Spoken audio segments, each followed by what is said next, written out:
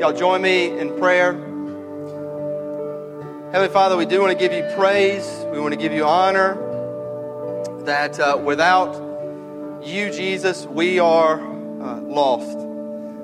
Thank you for coming to us, for dying for us, and give us a greater sense and faith and love of what you give to us. And it is life. It is life in abundance. And not just life past the grave, but life in the here and now, that we can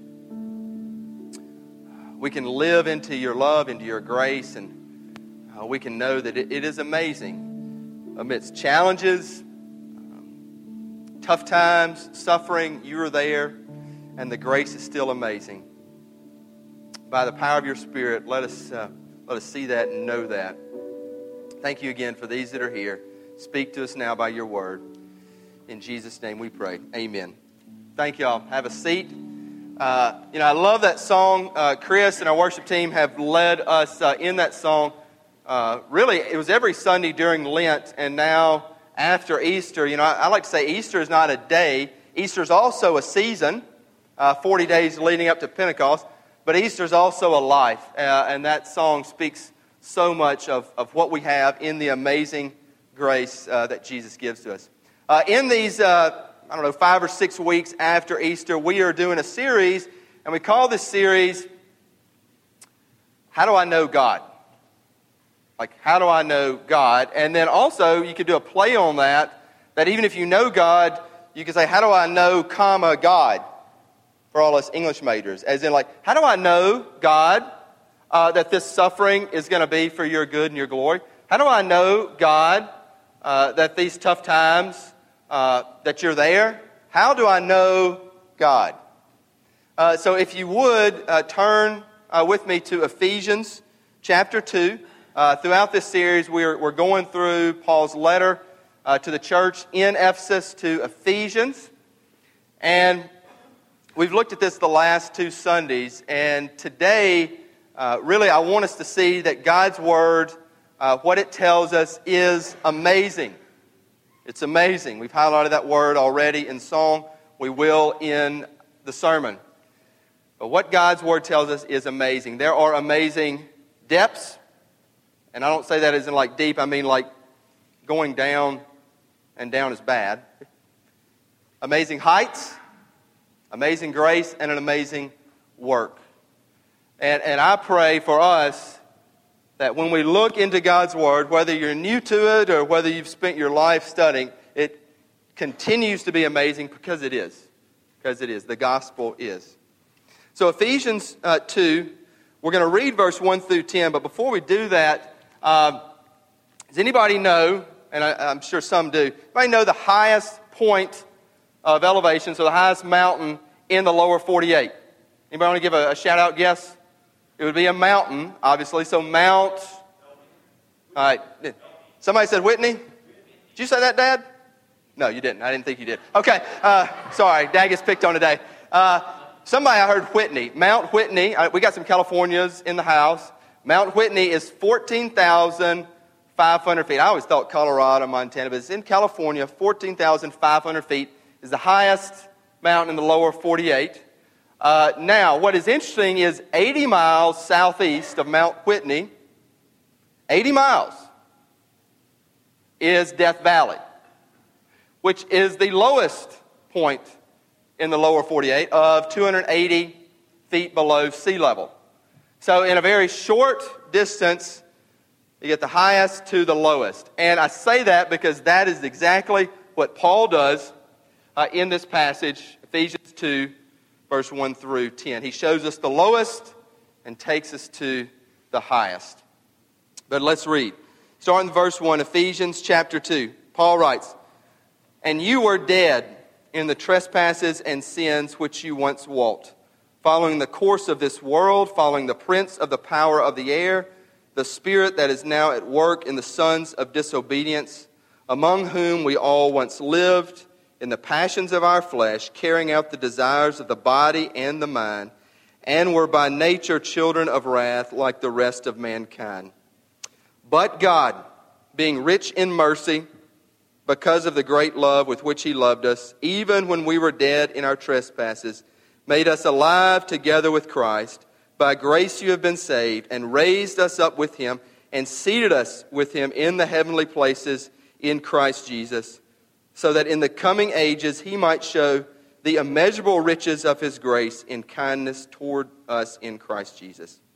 For by grace you have been saved through faith, and this is not your own doing, it is the gift of God, not a result of works, so that no one may boast. For we are his workmanship, created in Christ Jesus for good works, which God prepared beforehand that we should walk in them. In that passage, those 10 verses, Paul takes us from the lowest to the highest. And first, he begins with amazing depths. Amazing depths. He starts off, we are dead in our sin. Amazing depths. Tim Keller, a pastor, preacher that I admire, his preaching and his writing, he said, if you think you're just not that bad, then grace is not that powerful in your life. You have to see your need for a Savior and know that you're in need of saving. And I think that's so true. And look, that is a way that I have lived and a way that I fight against right now, because I think of our kind of Bible Belt culture, honestly. That I think, I'm not that bad. Not that bad. And when you think like that, the grace, the amazing grace, it's not that powerful. Because you're like, I'm not that bad. Paul clears it up for us in saying that you are dead. You are dead in your trespasses and your sins. Now, I would ask this question: how can you be dead and alive at the same time? Because I think I'm alive right now. I mean, y'all are alive, and we're living. So how can you be dead and alive at the same time? Well, you're dead in your soul, in one way. Another way is that you're alive to disobedience and dead to obedience. Another way is that you're alive to rebellion and you're dead to surrender. Life without Christ is a living death. That's part one of the gospel. It's hard, but it's a hard truth, and it's hard to hear. Paul goes on, verse 2 and 3, and he says, more hard truth here, that we are under the sway, if we're dead, we're under the sway of three things: the world, the devil, and the flesh. Pick up these in verse 2 and 3. He says, the world, the prince of the power of the air, and our flesh. We're under the sway or under dominion of those three things. The world, in verse 2, that word actually in Greek, don't check out, it's not too deep for you, is literally cosmos. That's where we get the word cosmos. Every time that word is used in the New Testament, there is a connotation of evil. Evil. I was talking with a Bellwether leader just this week, and they said, you can't be a friend of the world and a friend to God. How true. How true. So one thing that you're under the sway of, under the dominion of, is the world. Another thing is the devil. The prince of the power of the air, that would be the devil, under his sway. And then the other one is the flesh. Our flesh, our desires. We have this innate sin in us. So, the world has dominion over us from without. The flesh has dominion over us from within. The devil has dominion over us from beyond. Again, hard truth. Again, amazing depths. Amazing depths. We don't like to hear this, and in all honesty, many pulpits are silent of it. It's called the doctrine of total depravity. Now, I always say this, there's always a lot worse that we can be. And humans are capable of great good, as we're going to see later. We're created in the image of God. But life without Christ, you're lost. You're lost. Another quote. I'm actually going to throw a lot of quotes here today. John Piper, another preacher, writer I admire, said, Jesus didn't come to save us because we were in the doghouse with God. We're in the morgue. Okay? Jesus didn't come to save us because we're in the doghouse. We're in the morgue. Not a quote, but a movie. I love movies. Who here has seen Sixth Sense? Sixth Sense? Seen it? A few folks. So for those of you who hadn't seen it, I'm about to ruin it for you. Seriously. But look, fair enough. It's 16 years old, so you've had time. But, the premise, what's the premise of The Sixth Sense? What's the big... He's dead and he doesn't know it. I know. Spoiler alert. There's it. It's been 16 years, folks. He's dead and he doesn't know it. That can be us. That can be us. We're dead and we don't know it. Amazing depths. Then, though, I love verse 4, the beginning. But God. Now the news only gets better. Amazing depths. Paul takes us from Death Valley to the highest of mountains, the amazing heights of what we have in Christ Jesus. Look at verse 4. But God, rich in mercy, verse 5, made us alive. That in Christ you're no longer dead. You're alive, fully, completely, totally, forever. The amazing heights. By grace you have been saved and raised up with Him and seated with Him. Another quote or another story. A guy I admire, and nobody really knows about him. This guy named Charles Fuller. He had a big influence on Billy Graham, was a mentor of Billy Graham. So before there was Billy Graham Ministries, Charles Fuller, in the early 1900s, he was really the first guy who would do radio and speak into really the whole nation about Christ and using media. He was from Los Angeles. He founded Fuller Seminary, this guy Charles Fuller. He had what I call a sledgehammer salvation experience. I always say you can be saved irrigation or sledgehammer. And so he just, got walloped by God, and his life was transformed. And so there's a quote I read this week.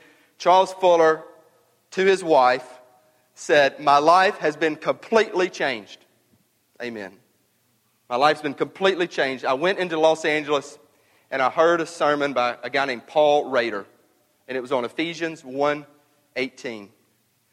And he said, "I now only want my life to be used for God if He chooses to use it. And the purpose of my life is no longer the making of money, but it is in service to God." A life change. Alive. And he went on again to start many radio ministries, have an impact on Billy Graham's life, start Fuller Seminary. God did choose to use him in powerful, powerful ways. Amazing heights. And for that man, it was only through a sermon that God chose to use. Amazing heights. Look what Paul tells us, though. But God made us alive in verse 5. That word, or those words originally in the Greek, literally mean raised. Raised. There's a reason, those of y'all that don't know, our mission statement is raising leaders who raise families, who raise the kingdom. It begins in a life change, knowing you're dead to sin and becoming alive fully to Jesus Christ by His power of salvation in the work of the Holy Spirit. Amazing heights. But look more. Verse 6 says, "And raised us up with Him and seated us with Him in the heavenly places in Christ Jesus." A lot of times y'all may have read this and you just glance over that. Okay, raised us up with Him, seated with Him in the heavenly places. It says heavenly places. What that means is, in your salvation, the heights are more amazing than you realizing. You're having experiences and tastes of heaven right now. It's not just when you get there post this earthly death. It is now. You have tastes and senses of heaven. You're like, why do you say that? The Bible says that. I didn't just say that. Did you say that again? Raised us and seated us with Him. This is all pre-earthly death in the heavenly place in Christ Jesus. So in coming ages, He might show the immeasurable riches of His grace towards us in Christ Jesus. His grace. His grace happens before He returns, and Jesus is returning. His grace happens at His return. His grace happens after His return. And His grace will continue in all ages. We do not know. We do not know in the buckle of the Bible Belt culture the amazing heights of salvation in Christ. We don't know it. And I want to get it. I want to taste it. I want to sense it more and more. I want that for this church, for this city. The heights are amazing. They're higher than we can ever fathom. Right now in salvation. But Paul goes on from amazing depths to amazing heights to the words of the song, amazing grace. Verse 8 and verse 9, I know many who this is their favorite verse in Scripture because it's really the gospel in a nutshell. Let me read it. For grace you have been saved through faith, not of your own doing. It is the gift of God, not a result of works, so no one may boast. Let me be real clear on this. I get asked this a lot. How can one be saved? How do you get those amazing heights? Let me be clear. 3 things these 2 verses spell out. First, not by works. Not by what you do. Here's what happens. I do this. Probably many of y'all do this. It's like we love God and we say to God, God, you're a terrific person, and I don't believe a word you say. You're like, I don't do that. I don't do that. You do. I do that. Here's what I mean. God says, you are not saved by your works. And I continually try to save myself by my works. By how much I pray. By how many groups I'm a part of or lead. By how many mission trips I go on. I do that without even realizing it. God said, you're not saved by that. You're a great God, but I don't really believe you. My life says that. And if we're honest with ourselves, that's what we say to God. God, you're awesome. You're terrific. I just don't believe what you say. We're not saved by our works. First. We're saved by grace. And you're like, what is grace? We just sang about it. It's kind of nebulous. Grace. What is grace? Grace is this. Unmerited favor to undeserving people. Let me say it again. What is grace? Unmerited, so you don't deserve it, favor to undeserving people. Unmerited favor to undeserving people. Tell you a story that really highlights grace. True story. Now, I love my country. I love the South. I love America. But also, I love England. I mean, I just love... Some of y'all may hate England. I just love England. I love London. I love that culture. I'd say I could live there. I just probably couldn't once I get there. But anyway, I love just looking, we watched a British movie this week. It was Bridget Jones' Diary. Anybody seen that? Don't go see it anyway. But it's kind of bad. But it was like set in London. I was like, I just love the accent. I just love it. Anyway, true story. Church in London. And they had the service. And then 2 men, along with many others, came down, knelt at the altar, prayed together. These 2 men, one was a judge, very respected in society. The other was a former burglar who the judge had convicted and sent to prison. He'd gotten out, and this church, wonderful church, very diverse, because you have former folks in prison and highly respectable folks in society. So great church, they're all worshiping, and they knelt together at the altar, side by side, praying to their Lord and Savior, Jesus Christ.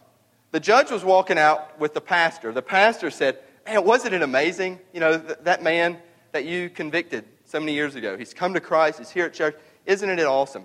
The judge said, yes, it is awesome. And then he said, he started tearing up and he said, did you see that man? He was saved by grace. And the pastor said, yeah, I know. He had been so bad and he was a burglar. He said, no, I'm not talking about him. He said, I'm talking about me, the judge. He said, I grew up and I was taught to read the Bible. And I grew up and I was taught to pray. And I grew up and I was taught to go to church. And I grew up and I was taught to go down the line for communion. And then I went to Oxford, the other Oxford. And I went to Oxford, just seeing if you're with me. And then I took the bar and became a judge and became respectful in society. And it's only by the grace of God that I'm saved. That's knowing grace. It takes meekness to really get the grace of God. It's not by your works. Saved by grace through faith. Paul picks up. Saved by grace through faith. Through faith. Now, what is faith? Faith is this. Faith is belief plus trust. It's easy to say, well, I believe in God, believe in Jesus, believe. Faith is belief plus trust. I'll tell you a quick story to highlight this, okay? There was a dude named Blondin, like blonde hair, blonde in. He was a Frenchman, so his real name was like Jean-Francois something. I like France too. But anyway, Jean-Francois something, but he was an acrobat, and so his stage name was Blondin. Google this dude. Impressive guy. His deal was that he would walk across a tightrope over Niagara Falls. Okay? This tightrope was about 1,100 feet long, 200 feet up in the air, above Niagara Falls. And what he would do, crazy stuff, like he literally took a stove as he was going across the tightrope and cooked an omelet over Niagara. True story. Google the guy, okay? He blindfolded, pushed a wheelbarrow across the tightrope over Niagara Falls. True story. In the middle of the tightrope one time, he balanced himself on his head over Niagara Falls. And then he carried another person on his back across the tightrope over Niagara Falls. Blondin, his name, check him out. So he carried this person over the tightrope. He got to the other side, and everybody applauded him, and like that was great. And then he asked somebody, he said, "Do you believe that I can do that?" Like, "Yes, you just did it." And then Blondin said, "Well, hop on." He said, "Not in your life." I mean, you know what I'm saying? That is how we live often in our Christian faith. We believe, and God says, "Hop on." No thanks. We don't trust God with our lives. Real faith is belief plus trust. I see so many people, I talk to so many people, and they're like, "Hey, I got my belief card that is my insurance card to get me into heaven." And sometimes I question, this is just me talking, it's not scripture. Sometimes I'm like, man, is it real faith? Because real faith, you hop on. You give your life. I trust you, God. Here is my life. How's one saved? Not by what we do. Grace, and then faith, that is belief plus trust. And then the last thing, this passage, amazing depths, amazing height, amazing grace, finally, an amazing work. Verse 10, an amazing work. This is one of my favorite verses in Scripture. We are His workmanship, created in Christ Jesus for good works, which God prepared beforehand that we should walk in them. Workmanship, that one word, in its original meaning, it literally means a poem. The Greek word is poema. It's where we get our word poem. It means work of art, a masterpiece. Amazing depths, amazing height, amazing grace, and now you are, in Christ Jesus, an amazing work. This is my son Jack's 8th birthday, and so I always think back to the moment he was born. He was my first son, so, the pride of a dad, and, here comes Jack. And, I was the first one to hold him. I'm sorry about that. I got to hold him, and I remember looking in his eyes, like, if you know Jack, he's like, he's just full of this energy. Even that moment, he's just looking around, and the eyes were open, and he was like, what's going on? And we got some doctors, in here, and y'all probably know a lot more. Y'all do know a lot more than me, but, they say that, what happens in an instant, in a millisecond, from those first visions, from I think it's the cornea to the retina, not a bio major or anything like that, but, goes to the eyes, and they're like 125 million nerve endings going to the brain, and then it connects to the brain, and all that happens in less than a second. It is amazing, an amazing work. Each life in the image of God, how God has knit us together. St. Augustine, famous Christian. Many say the most famous Christian who did not have any writings in Scripture. He said, men and women, but men go to gaze at the mountains and the waves of the sea, to see the long reach of the rivers, And yet there is no wonder at all at themselves. God's greatest creations, a human being, a life. But if you're a Christian, you experience two creations. Let me say it again, two creations. When you're born, but a new creation in Christ Jesus. And let me say that creation, the salvation creation, the life in Christ, discovering the amazing heights and the amazing grace to be an amazing work, that is more important than the initial creation of life. Another great Christian thinker, writer, preacher, Jonathan Edwards, said, the spiritual conversion that you reach in Christ Jesus is so much more important than your physical life and being. I would say amen to that. Amen. Because you have life forever and you have abundant life in the present, and that amazing work begins. And it is an amazing work. Michelangelo, last quote, he said when he was sculpting, it's like, what are you doing? He said, I'm liberating an angel from this stone. It's what God is doing in your life when you find life in Jesus Christ. You have, all of you, an eternally set job description. That includes the task and the ability and the place. And it is set. And it is an amazing work that God has for you. And you need to hear this. Yet it only begins when you discover the amazing heights by the amazing grace in Jesus Christ. I'm going to close with 3 questions. I'd love for you to think of all of them, but if you just zone in on one of them, that's fine too. But 3 questions. First, do you believe this? That's a big question. Do you believe this? Do you believe, starting out, that you're dead in sin? That there are amazing depths? There are amazing heights, but there are amazing depths. Do you believe this? Second question. Are you earning your way to God? Say it again. Are you earning your way to God? Translate. What besides Jesus Christ are you using to save yourself? What besides Jesus are you using to save yourself? That you're a good person, you're a respectful citizen, you're a good mom, you're a good dad, you're a good coach, you're a good person. What besides Jesus are you using to save yourself? And last, for those of you who have amazing grace, are you really living as a masterpiece?